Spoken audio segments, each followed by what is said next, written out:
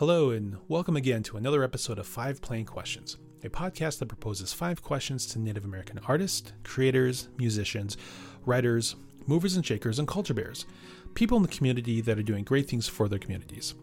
I'm Joe Williams, your host for this conversation. I'm director of CANA, the Native American programs at the Plains Art Museum. My goal is to showcase these amazing people in our Native American communities from around the region and country. I want to introduce you to Karen Goulet. Karen currently resides in Bemidji, Minnesota, a member of the White Earth Ojibwe Nation, and having received her MFA from the University of Wisconsin-Madison, she's been showing her work both nationally and internationally for over 2 decades. Her journey to the art world has been one of a traveler, living in multiple places, living a full life that at times seems like it resides outside of the art world. And I think that's what makes Karen so interesting. She's experienced a life outside of the studio, while many artists, they go to school or they jump into this art world and they stay in the studio. They never get out. She's been able to form a lot of strong relationships from the likes of Gail Tremblay to Truman Lowe and to Frank Big Bear, just to name a few. So let's jump into this interview with Karen. Karen, thank you for joining us. How are you today? I'm pretty good. Yeah. It's a beautiful day out. And I'm looking forward to this process. So I am too. I'm learning new things all the time in the time of COVID. Oh yeah, everything's changing so fast. Mm-hmm. Yeah. So would you be able to introduce yourself to us and tell us a little bit about your background and where you're from? Well, my name is Karen Elise Goulet, Jibanese, and I am from my roots are here in Minnesota in Ojibwe country, but I was born in Seattle, Washington, and lived a few places before my family landed in Chelan, Washington, where I grew up. And we came back and forth between Washington and here in the summer times often. So I feel like I have this connection to multiple places. My father's family's from the Kenora, Winnipeg area. I've lived in 6 states and worked in various capacities. So maybe a little bit of nomad energy there. So the 6 different states, that's growing up from place to place as a kid? No, I lived in California and Washington as a kid, but as an adult person, I moved and traveled a lot. I had a lot of different experiences, wanted to go on adventures, and so I lived in Alaska and Montana, California, and then when I went to school, I ended up in grad school out in Madison. And then I worked my way more permanently into Minnesota and up here in the Bemidji region. So Wyoming. Sorry, that was brief, okay. But happened. So I'm thinking, what did you go to grad school for? I pursued my graduate studies in sculpture. And I was kind of pushed to do that. I had gone to undergrad at the Evergreen State College, which I always wanted to do. And I had wonderful mentors there who influenced my life greatly. And Joe Feddersen, who was is still a mentor to me, was the one that kind of, you need to go. And so I was very fortunate to connect with Truman Lowe and George Kramer were in that department at that time, and they were also very significant mentors in my life in terms of developing myself professionally and really thinking about an art career as an option for myself. And sadly, Truman passed away. He did recently. Yeah. Yeah, that's a big loss that we feel out here as well. Mm-hmm. Speaking on him and others, then who are your biggest influences within your art career? And well, I would say that it started out with my family, really, because father and mother were both creative people. My mother, I remember her, she sewed and knitted everything for us. And I watched, vivid in my memory is this Canadian wool sweater that she knitted for my dad. That was this magical event when I was maybe 5 or 6 years old. And my father was a painter. He made furniture. He built a canoe. He was a very creative person. My auntie was a writer and a painter. My uncle, Roger, was also a wonderful watercolor artist. So I would say the starting point is there was a certain level of familiarity, although it wasn't necessarily encouraged. For the idea of being an artist to make a living and live happily ever after was not as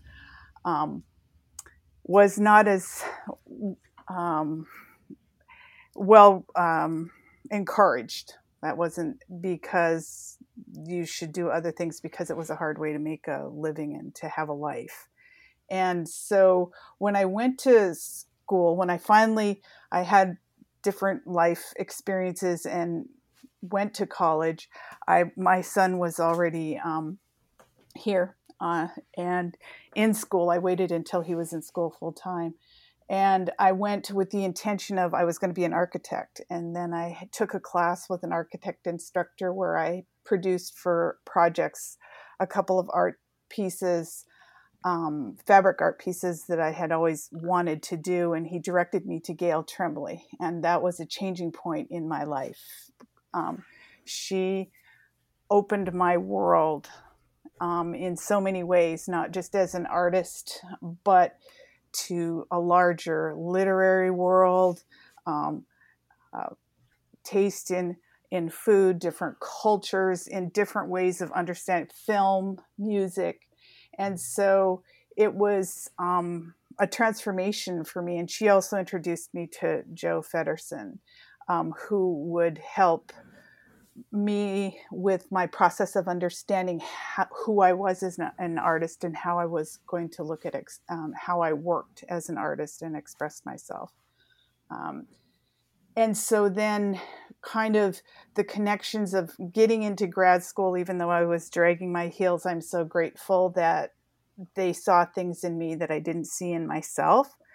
I know that the educational path isn't necessarily the path for every artist, but it was a very good path for me because there were so many different ways that I gained knowledge and information that would influence me as an artist and influence my professional career.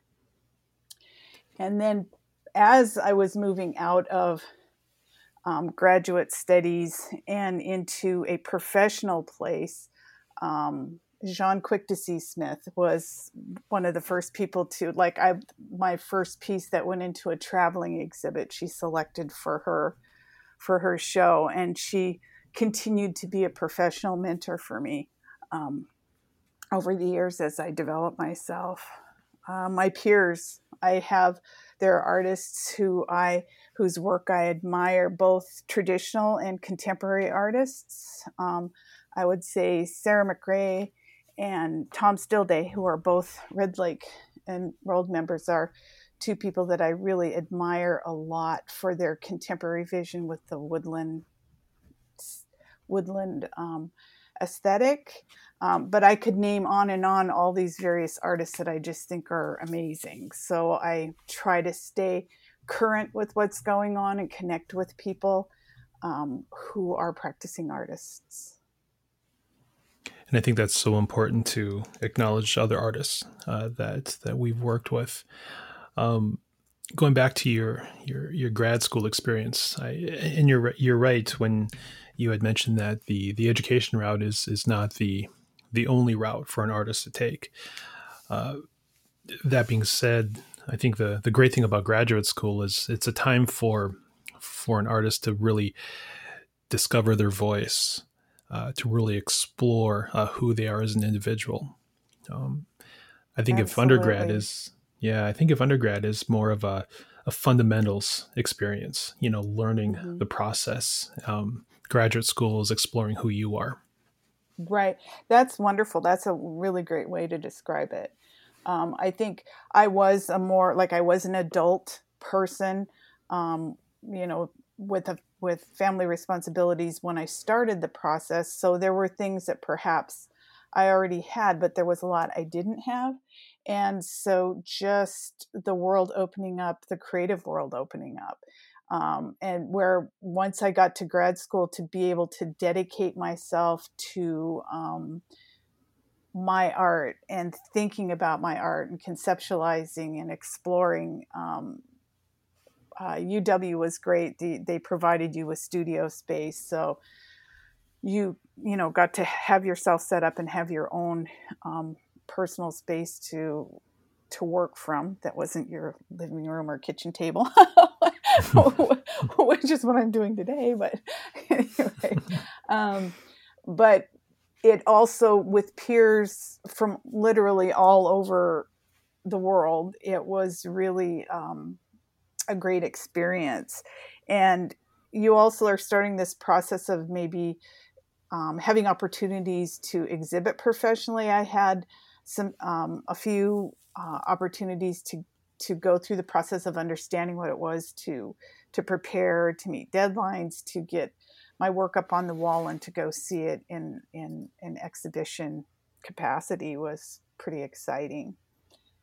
And I think that the idea that people can just, I mean, I worked 60 to 90 hours a week, and it because I love art, and that's what I got to do. And you just sort of live in that place for a period of time, and it's a good thing. Oh, yes, absolutely. Thank you. Yeah, that's great. So how have you developed your career, college and post-college?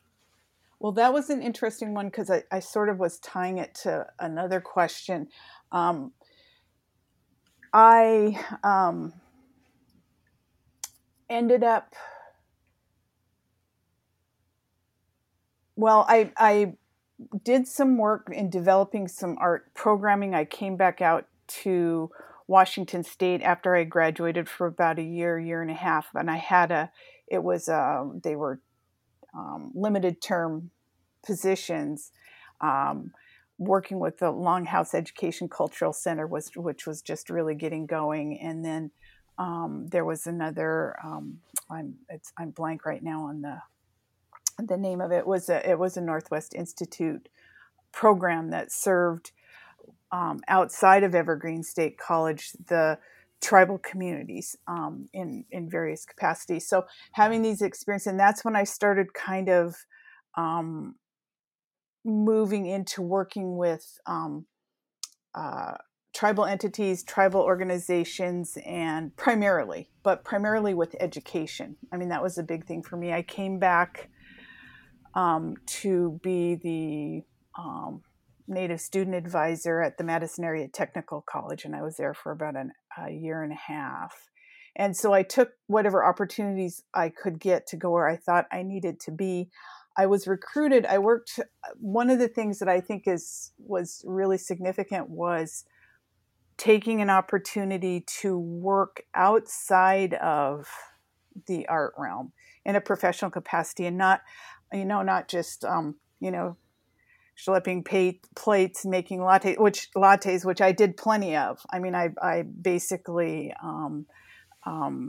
supported myself and my son through school being a waitress, but to go into a professional place where you're using your creative thinking in another way.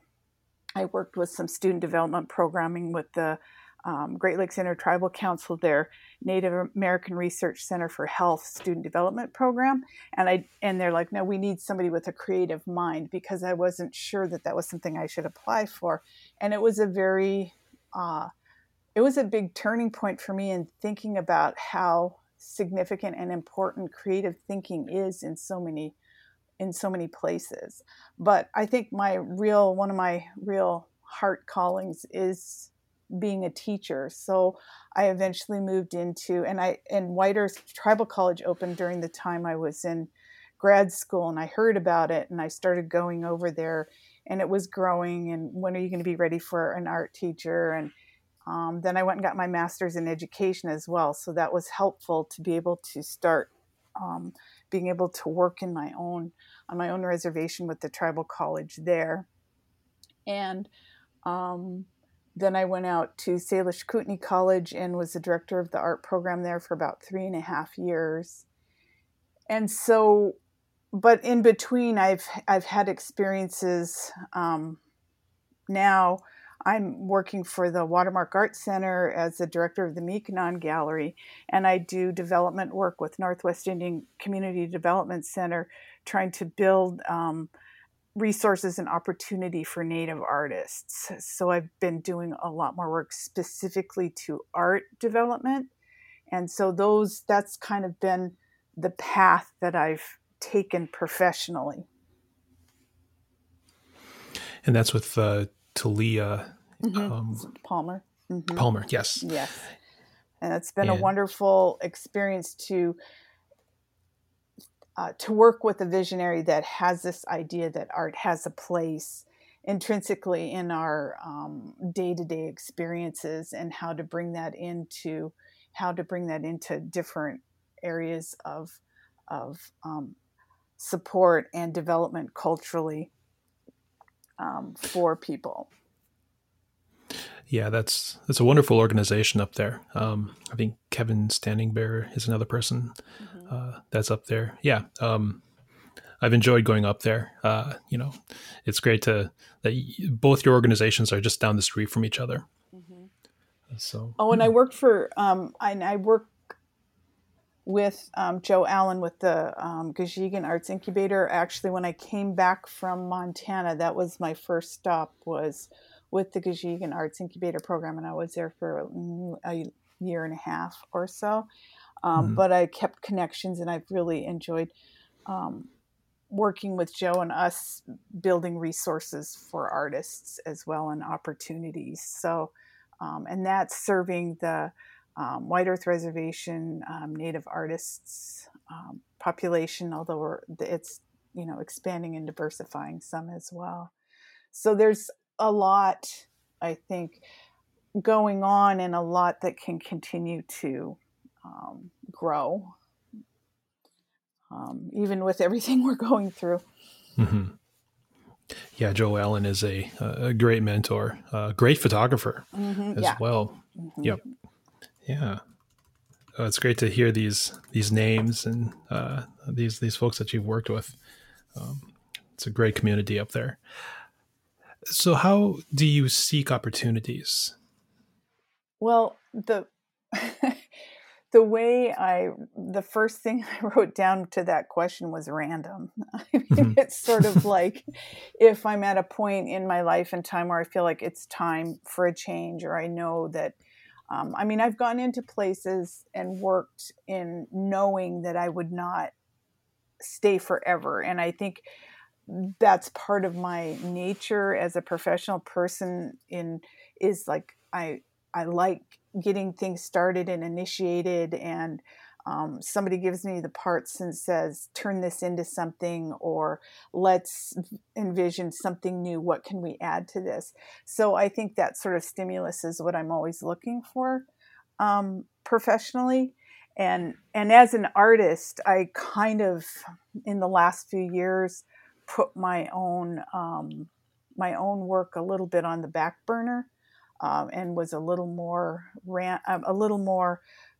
not as consistent about seeking professional opportunities to exhibit work. Fortunately, there were people who were there to remind me that I am first an artist, and that they thought of me and they would send things to me. So often it's like those connections that I have out in the world with artists that remember me and my work, and what are you doing now? And we want to get you, we want you to apply to this exhibit. So that's been very nice. And then sometimes things come across, the news stream, or you hear that something's going to be going on somewhere and you investigate. So it's a kind of a lot of different directions. And sometimes it's just like I'm making work, and that work needs a place to go, and I find a place for it to go. This spring, I was supposed to go on an artist residency down to New Orleans. And that was when everything was starting to go. That was mid-March, the second half of March. And it was kind of like, I waited till the last minute, but it just didn't happen. So what we ended up developing, thanks to the Watermark Art Center and Lori, we talked about, why don't you do a residency here? And so we have set up on the Watermark Art Center a blog, and it was my Mississippi Detour, which is in reference to the Big River Continuum. And the Big River Continuum was, and still is, this program where I'm working right now with Monique Verdon, who is from the Louisiana and the Houma Nation.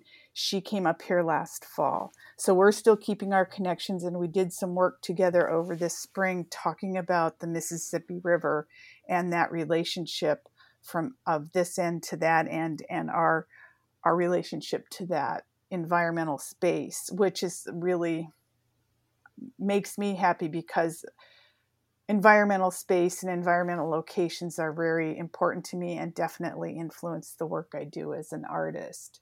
So we kind of made opportunities as well. So it's seeking them out, it's creating them, it's just always being present, I think.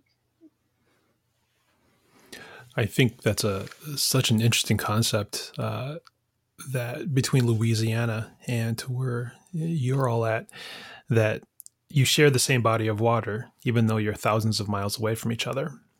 Right. And their history is a longer history dealing with things that we're dealing with up here in regards to, keeping the water clean and protecting it and things like that. And, but what I found in the process of being an artist and going out, and I did a lot of taking photos and things, and did like field note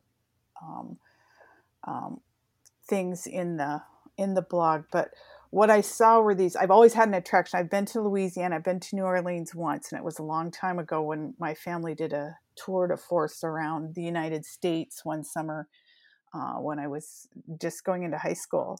And it was a very memorable experience in terms of just, I knew I wanted to go back. And it's a long time, and I still want to go back. So it was kind of disappointing, but I'm going to get there.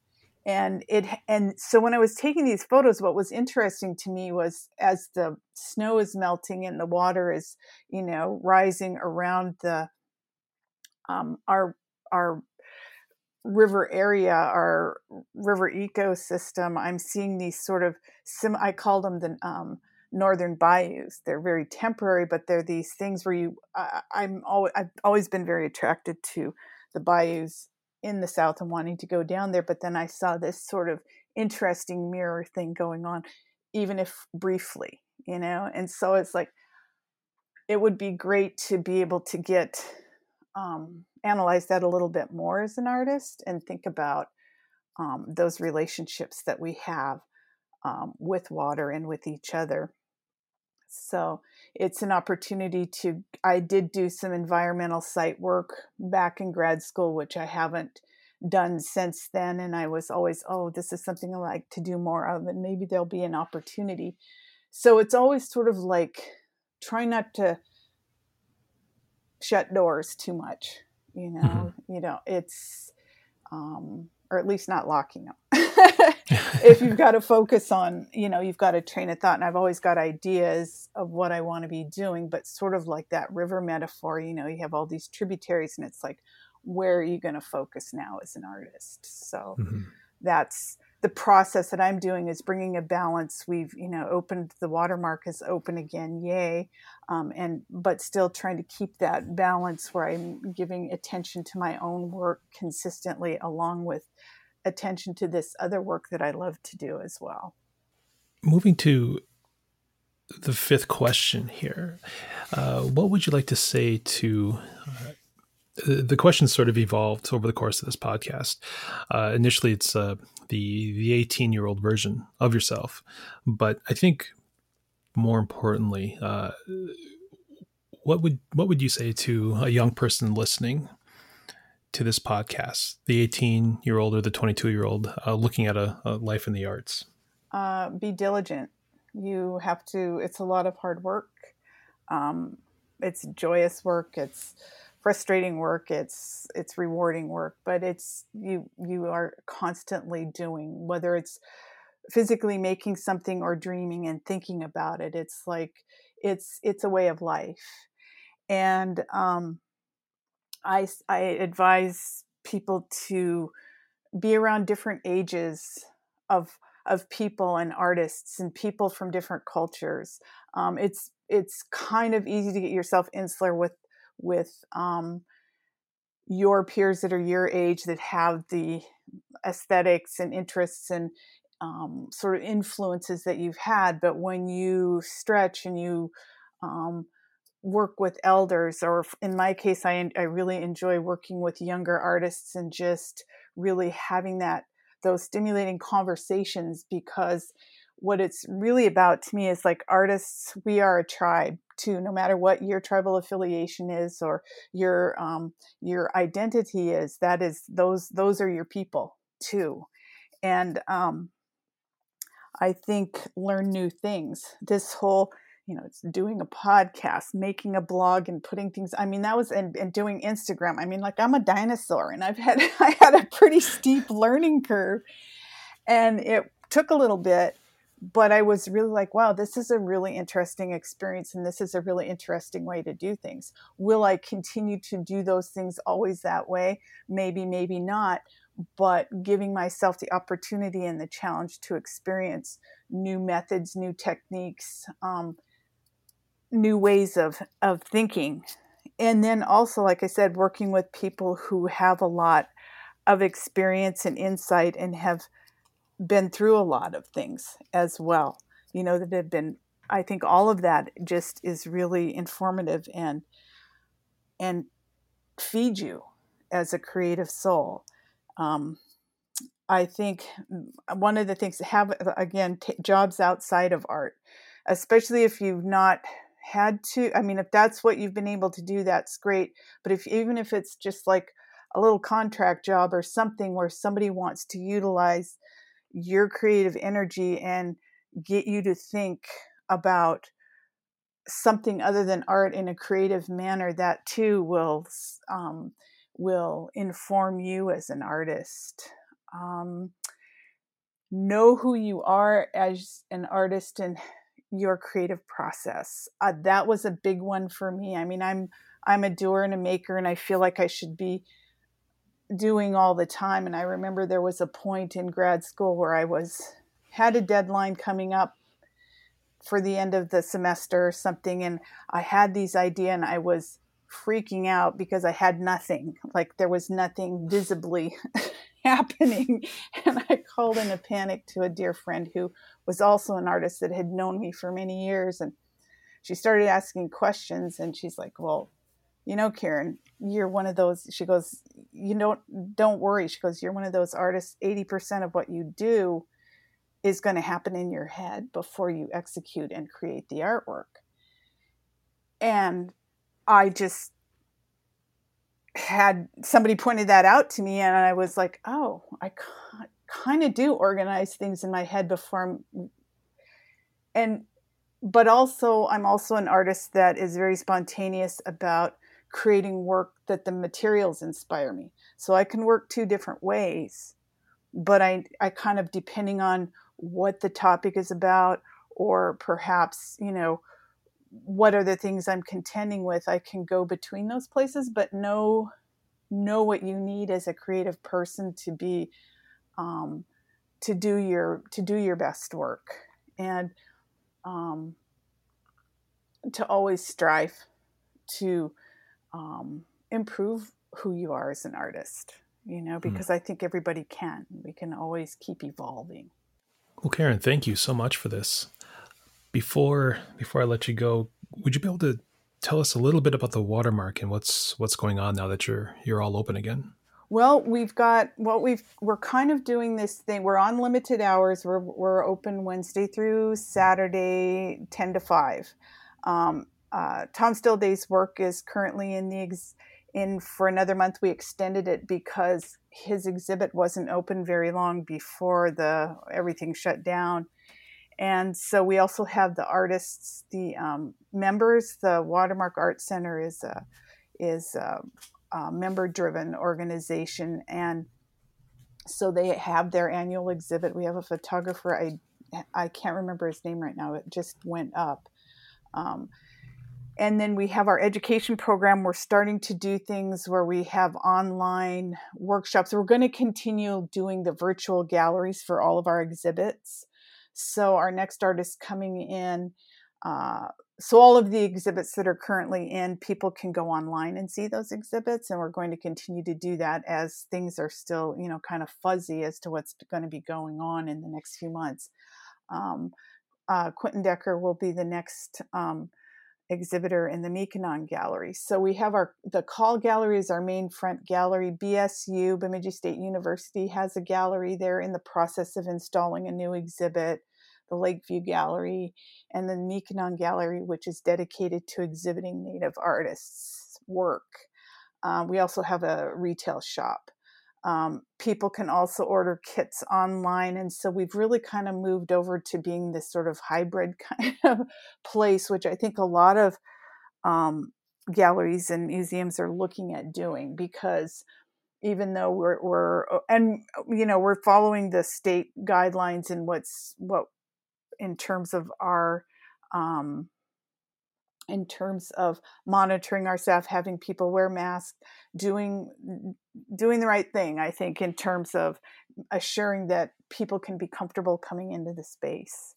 So we're going to keep, we're just planning forward. We're going to continue to have our exhibits, and hopefully we're going to be able to stay open and people are going to be able to come in and see them in the physical space, but we will also have them online. And where can our listeners find you online on social media? Under me, Karen Goulet, Nittawa Art is I have not paid as much attention to that. I need to get back to that if I'm going to say it.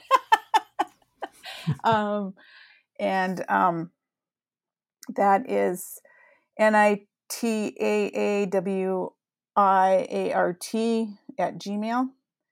And I also, my blog is on the Watermark Art Center webpage, and it's called My Mississippi Detour. And we're kind of reconfiguring that because we want to continue to have it be active, but it's going to kind of move more into, I'm going to be inviting artists and writers to contribute to that blog. So I would say that's probably where I'm most present right now. I've taken a couple week break, but I'm planning on starting to post regularly again there. So, and on the Nittawa Art, I do have things posted of some of my fiber arts and some of my past work, and what will be going on the blog is more what I'm doing now.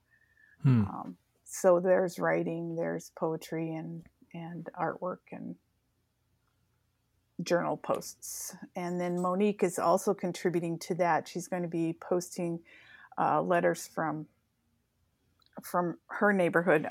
Messages from Monique is also on there right now. So that's what's happening. That's great.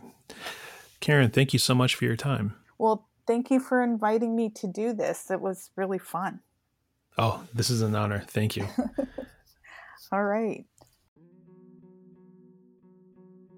And that does it for this episode of 5 Plain Questions. I want to thank Karen again for her time and sharing her story with us.